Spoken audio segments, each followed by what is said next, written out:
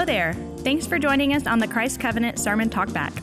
The Sermon Talkback is where pastors and members of Christ Covenant can process the sermon, ask questions, and more practically apply the content of the sermon.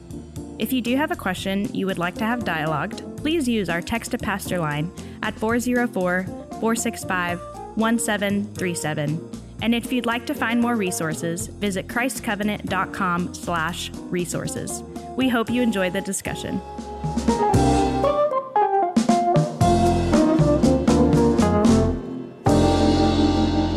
Well, guys, it's been a little while since we've done a sermon talk back. I guess some of it's my fault. I've had some busy Mondays. Labor Day, I was out last Monday, maybe some other things. But anyway, we're back. The sermon talk back is back and better than ever. And I'm joined today by everyone's favorite sermon talk back guest, Jennifer McClish, and this other guy, Barrett Fisher. Yeah. We always need a third. So Barrett was there. The third wheel. I'll take it. No, I'm just kidding. We're excited to have this conversation. But we have we started a couple of weeks ago, this series in Nehemiah. We're going to be in the little journey through Nehemiah for a few weeks, kind of through the bulk of the fall. And I'm excited about it. I think it speaks a lot to us right now. One of the things I talked about last week was kind of how these post-exilic books are kind of interesting to think about in a 21st century American context. We're not in a time of like oppression in a sense, as the church is somewhere in the world, but we are in a time where the people that we are under, if you will, see the world in a different way than we do. And so again, I think there's just so much wisdom and truth and help in the Word of God. So I think it's an important book to be studying. Absolutely. So speaking of the Old Testament, Jason, I thought you've done well to kind of give somewhat of a framework of understanding the Old Testament. You know, a book like Nehemiah, if we just kind of parachute in, it's hard to know where in history we are, where in the Old Testament we are. And I think people get really confused because the Old Testament is actually, the books are not ordered chronologically. And I think our minds oftentimes just think chronologically. So we kind of assume from Genesis all the way to Malachi that it's just kind of a straight timeline through that. But it's not. So it goes chronological for a while, and Nehemiah is kind of getting to the end of the chronology of the Old Testament. Right. And then you have all these prophets. The prophets like fit back into the story. And so I think people oftentimes get confused. And so it's helpful to have kind of some handles on how to read and how to study the Old Testament, which I think you've done well in kind of pointing out these themes, signs, and promises of things that we can notice in the Old Testament that kind of run all the way through. And I think that's super helpful. And then you've also given like three important themes in the Old Testament, which are the temple, law, and kingdom. If we can understand kind of what is going on with each of these three things, with temple, law, and kingdom, I think it will be a great help, especially for our Christ Covenant family, to kind of understand how to approach the Old Testament, how to read the Old Testament, and to make sense of what's going on in some of the stories that are taking place. Yeah, and I think you make a really good point. I just want to reiterate it. So, and again, this gets confusing too, because Hebrew scholars categorize books in a different way than like Christian scholars do. But for the purpose of this podcast, I would think that the simplest way to understand the Old Testament is this. You have narrative writing. Now, of course, within the narrative writing, there's all this other stuff. There's some prophecy, there's some songs, but there's basically narrative writing that's kind of telling a story. So a book like Nehemiah, I would categorize, even though, again, that's what I'm saying, some Hebrew scholars categorize it in a different place, but I would categorize it as part of the narrative story of the Old Testament. Right. Then there's prophetic writing, books like Isaiah, books like Malachi, as you mentioned. There's the major and the minor prophets. And then there's what's called the wisdom literature or the writings, and this is books like Ecclesiastes or Psalms or Proverbs that aren't really telling a story. They're not really prophecy. They're just kind of wisdom thought, wisdom literature. And to your point earlier, Barrett, there is a narrative scope of the Bible. But for example, like Isaiah, which comes after Nehemiah in the order of the books of the Old Testament, is before Nehemiah. Isaiah is writing his things. He's giving those prophecies before. The book of Psalms also comes after Nehemiah. Psalms written long before Nehemiah. This is, of course, during the time of David, mostly. And so anyway, that I think is a really helpful thing to say. There's a narrative structure that's kind of held in place by these narrative books, and then filled into that are the prophets and the writings, which are the two other really big sections of Old Testament literature. So that's kind of a story. I don't know, you were going to say something? Yeah, I don't want I don't want people to think that like you have to go to seminary in order to understand all this or whatever, or you have to have some great biblical knowledge.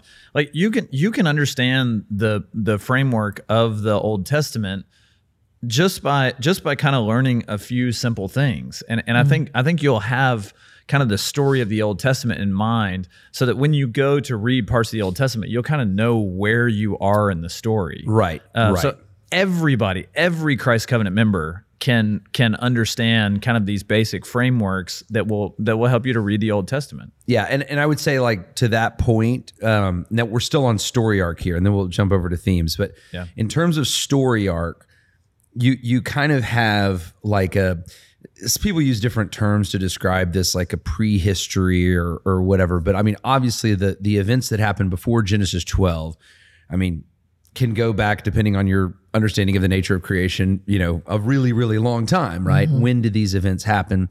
The answer is we don't exactly know. But then there is kind of what I would call like the formation of the people of Israel, which is, of course, kind of the book of Genesis, Abraham and his family.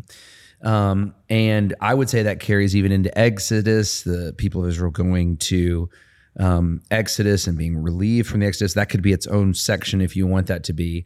Then there's kind of the formation of the land, which is kind of coming out of Exodus, God dealing with the people, giving them the law, and which actually we see in the rest of the Pentateuch.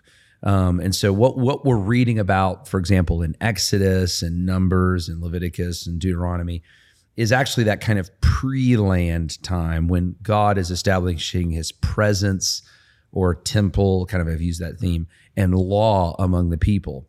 Then kind of the post-Pentateuch, Joshua, they're going into the land. God's giving them the land, kind of through Judges also. We see kind of people in the land pre-king. And then God starts to establish what I would call like the kingdom setting, which that's kind of where you're in 1st and 2nd Samuel, 1st and 2nd Kings, this kind of kingly time that really spills into Chronicles. Now, Chronicles takes us into what's called the exile. Mm-hmm. And so the exile is in two manifestations. There's a northern exile of the northern tribe, 722. It's called the Assyrian exile. A southern, or the exile of Judah, which is the Babylonian exile, 586. And again, a lot of the prophets are speaking. So stuff's happening. Other parts of the Bible are happening during all this time. But that's the exile period. Daniel is kind of written during the exile. And then now what we're in is a post-exilic period. And the post-exilic period really goes from, we're in like the 530s right now. Between the 530s and the 5 teens BC is really kind of the Ezra Nehemiah era. And so we're kind of, but I would say the post-exilic period actually is from there until Christ comes, right? And obviously the Old Testament, there's a pause. The last Old Testament books were written, 400 years before the coming of Christ. But I would say that's all the post-exilic period of the nation of Israel. And then, of course, we get into the New Testament. So, I mean, I just gave you that was 3 or 4 minute explanation. Right. And that's basically the story. Yeah. Now, a lot's happening underneath all of that. And there's a lot of interesting things that are happening. But I think just kind of understanding that story arc is really important. And then now flipping over to the other thing that I think is really important is you're always kind of tracing. I would encourage people to kind of trace out themes, signs, and promises. So as you're reading the story, and I gave this example a couple of weeks ago, the offspring theme. That's a theme, right? And it's ultimately fulfilled in Christ. Then all of these things, there's signs, right? The sign of baptism, if you will, the people of Israel crossing the Red Sea, or Jonah, Jonah being saved from the sea, or even Noah being, passing through the judgment of God and being called to kind of a new life. Mm-hmm. That's a sign that is ultimately fulfilled in Christ. The Lord's Supper, right? Or the kind of Passover sign, the sacrificial lamb sign. So there's all these signs that you see in various ways that ultimately find their yes and amen in Jesus. And so I think that's important for us as Christian readers of the Old Testament to understand. The Old Testament has what I would call like this necessary tension that wants to be resolved. And it is resolved in the coming of Christ. Now, if you get all that, then you can read the New Testament and understand what's going on there, right? And so that's what I would say too. Like some people, are trying to kind of divorce the Old Testament from Christianity, which really you can't understand what's going on in Christianity without the Old Testament. And you really can't understand what's going on, in the Old Testament without the New Testament. I mean, you have to have the fulfillment of these things, or it just leaves you in this very like anxious, strange place, which I would say, and again, with all due respect to my Jewish friends, like that's kind of what the Jewish religion is. It's this, there's some confusion, there's some tension, there's some anxiety that we see ultimately resolved in Christ. And I think that anxiety is by design. Like the Old Testament kind of leaves you in this, like, what's going to happen? There's not a shalom resolve. And of course, we in the Christian life don't have the fullness of our shalom, but we have a sign of it. We have a taste of it in Christ that we know he's ultimately bringing to fulfillment in the new kingdom. So I was talking to one of our community groups recently, and I was kind of emphasizing the Jewishness of Jesus, that he was a Jew. Yeah. And afterwards, I remember a guy came up to me and just said, "You know what? I kind of forgot that Jesus was a Jew." And it's like, we do not need to forget this. Jesus is the fulfillment of the whole story of the Old Testament. And so it's really hard to understand Jesus and the person of work of Jesus and why he came if we don't have this Old Testament backing. And so we can't divorce Jesus and just turn him into this like general savior who just came to die for sinners on a cross, right? Because we miss so much of the story and of who Jesus is. And so we need to understand this story of the Old Testament that's leading up, and it's all pointing to and finding its fulfillment in Jesus. Well, and I know we didn't plan to talk about this, and maybe Jennifer's going to say something super awesome here, but like okay, and I tried to kind of get into this a little bit yesterday in my sermon. We have kind of westernized Christianity. Now, I would say Christianity has some like Greek ideas, meaning that like we do believe in like justification, and we do believe in it's not just a kind of it can be believed and received by all people. There's a breadth to it, right? So it's not just the story of people in a time and a place. These events can be applied to all people, and so that's kind of I would say more of like a Greek idea, but there is this Jewishness to it too, right? That it is a story, that it is a people, that there are events that matter, and I think that it's easy, in America to, as I said yesterday, to just kind of make Christianity a moral framework or a transaction. And we can forget that actually, these themes like God is calling a people to himself, these themes like law, like the actually what God has said that reveals his character is important.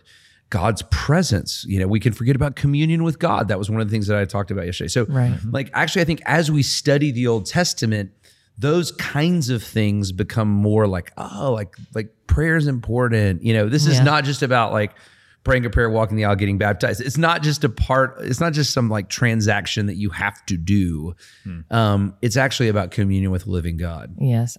What I was going to say earlier when you were talking about Jesus and people understanding, trying to divorce him from the Old Testament, just even seeing his life with as he interacted with the people of that day. And this is possibly because, it had been 400 years since they'd heard from a prophet, and they had been in this exile period and this post-exilic period, and where they couldn't go to their temple and they couldn't worship, and until it was rebuilt and all the things. But even the impact of God's presence not being in the temple that you talked about.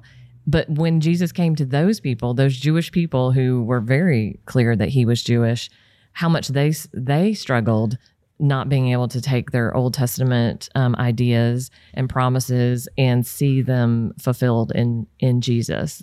That even his own disciples. I mean, I was teaching a Bible study the other day about Christ's baptism, and just how amazing that was, that he came back, that he wanted to be baptized for righteousness' sake, and that God said, his voice came out from heaven and said, "This is my beloved Son, in whom I'm well pleased." And in that moment, God's quoting his own word in Psalm 2, which was talking about the king to come, and then Isaiah, in whom I'm well pleased, talking about the suffering servant, and how, looking back, what an amazing moment that is. But even for those people then, they're just kind of like, what is happening? And when are you going to take the throne? Like, when are we going to overthrow the Romans? They struggle with the same thing we do. Well, and this is why it's so important. Yeah, and I think that, in a sense, I talked about yesterday, we can be so discipled by a Western materialistic, kind of mindset that we can't think in biblical ways, in biblical terms. We can miss the point, which is communion with God. But in a sense, those people were just being discipled by like the Romans and the Greek. I mean, they were being discipled by what they saw. Like, the conqueror is Alexander the Great. The conqueror is Julius Caesar, right? The conqueror is the one that comes, and that's what our Messiah is going to be like, except for he's just going to be Jewish this time and not Greek, right? Right. And so I think, when you think about it in that context, it's like, well, of course they like, just like we can miss it because we don't, and that's why finding ourselves in the story, in God's story. is actually the thing that helps us to think rightly about the world, and why we need to be studying the Old Testament. That's great. Well, this is kind of a pivot. I have a question about the sermon yesterday when you were talking about God's providence and blessing. How do those, can you help us understand God's providence and maybe flesh that out a little bit more, how we understand that? Just so if it makes you all feel better, or maybe it's going to make you feel a lot worse. John Piper just published this. I haven't read it yet, actually, but I bought it. I want to see it may be it may have been destroyed in my storage unit flood, but anyway, he just published this massive book, 600 or 700 pages or something, maybe more like 1,000, on God's providence. So this is something that it's hard to kind of condense into a podcast, but I think basically what we understand in God's providence is that God is it's really related to, I think, into his immanence. Like, he's involved in his creation such in a way that, he is working through all of these things to achieve this purpose, right? His purpose says. Now, we don't always know his purposes. We know some of them, right? We can read about them in the Bible. We don't exactly know how God's going to work everything out. It can be very troubling, I think, especially in terms of hardship and trial, to understand these things, and so, but God is working through all of that for the sake of his purposes. That's a simple way to put it. Now, a lot of questions come up, right? Okay, what about bad things? Like, I thought God was good. Now, we understand God's providence working in such a way that God has created a world where he cannot sin, he cannot disobey himself, but where people can. And, they're held responsible for that sin, right? We definitely see human responsibility for sin in the Bible. And we see consequences of that sin, right? And it's not, and that's, I think, the thing that's interesting in God's providence. God does not protect his people from the consequences of their own sin. And I think one of the reassuring things about the gospel, he didn't even protect his son from the consequences of our sin, right? There are consequences for sin, and Jesus obviously came to engage in, if you will, the consequences for our sin. Now, what Christians, of course, believe is that one day all of this is going to be swallowed up in the victory of Christ. And we will live in a time and in a place, in a world where the goodness of God is only known, right?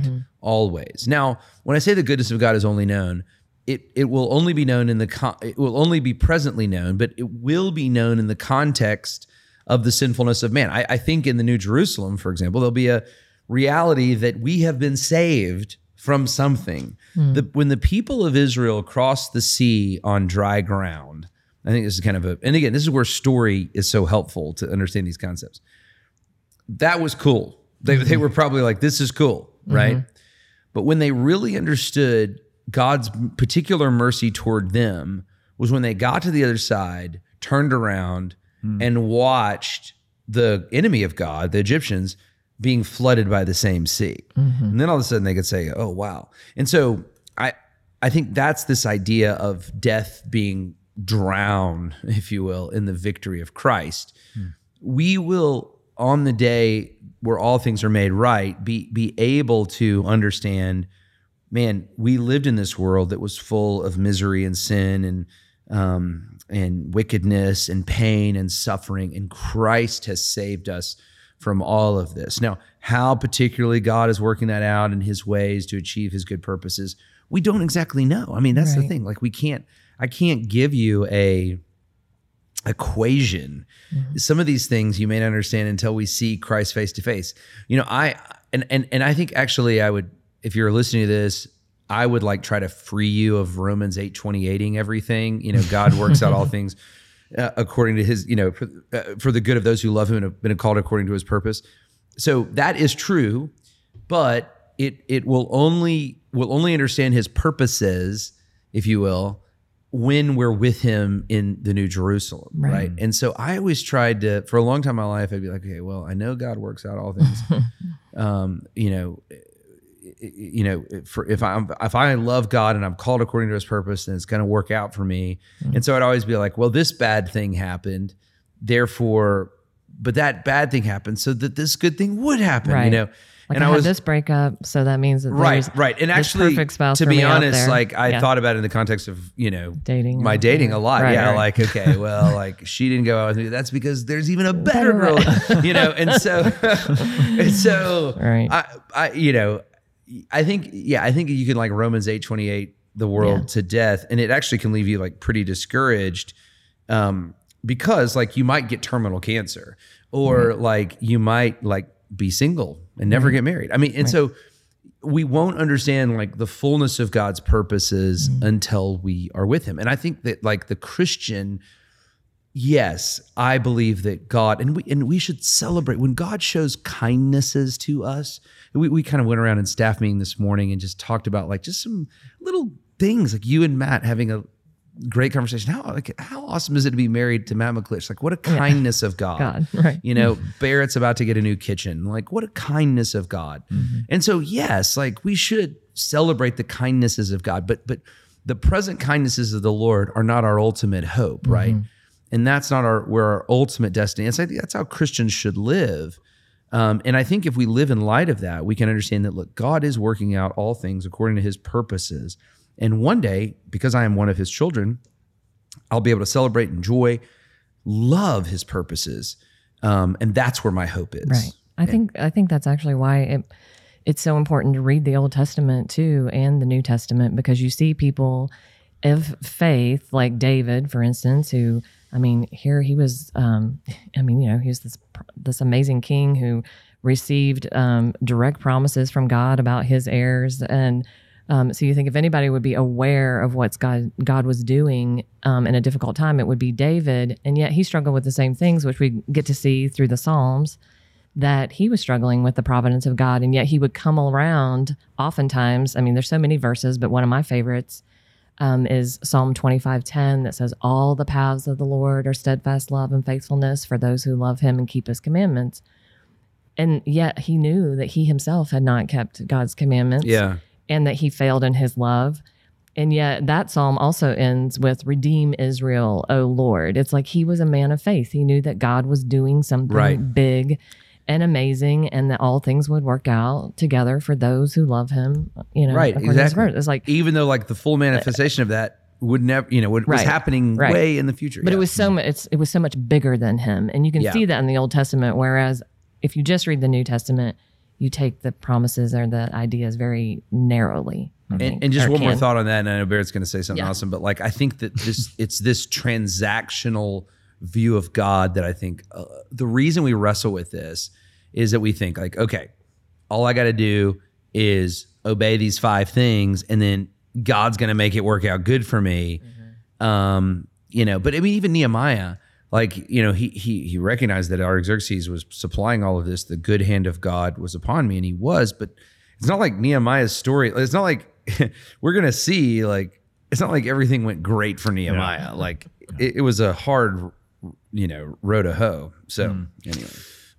No, I think Jason, you've shared some things on the providence of God that I've found extremely helpful. And I just went back to Philippians 2, 12 and 13 that says, work out your own salvation with fear and trembling, for it is God who works in you both to will and to work for his good pleasure. So you work out your salvation with fear and trembling, for it is God who works. And so you've kind of pointed out in the past that the Bible does hold 2 things in tension a lot of times, but doesn't have a problem with that. 2 things that could be seemingly contradictory and doesn't have a problem with it. And so you work out your salvation, for it's God who works in you. And so it's these 2 things that, like, I think sometimes in our Western mind, especially with like the law of non-contradiction and things like this, we just think, well, how can both of these things be true at the same time? How can God be one and yet he's also 3? And our minds can't wrap around it. And so we struggle to come to grips with it. But sometimes the Bible does have these things that they hold in tension, and both of them are true. And I think the providence of God is one of those too, that yes, God is provident, his providence and his immanence is involved in all, and he's overall. And however, we also have a responsibility for the choices that we make. Mm-hmm. And so we have a responsibility there. And so we hold these 2 things in tension. And I would say, and again, I know we didn't plan to talk about any of this, but I think this is an important conversation. If nothing is up to you, right?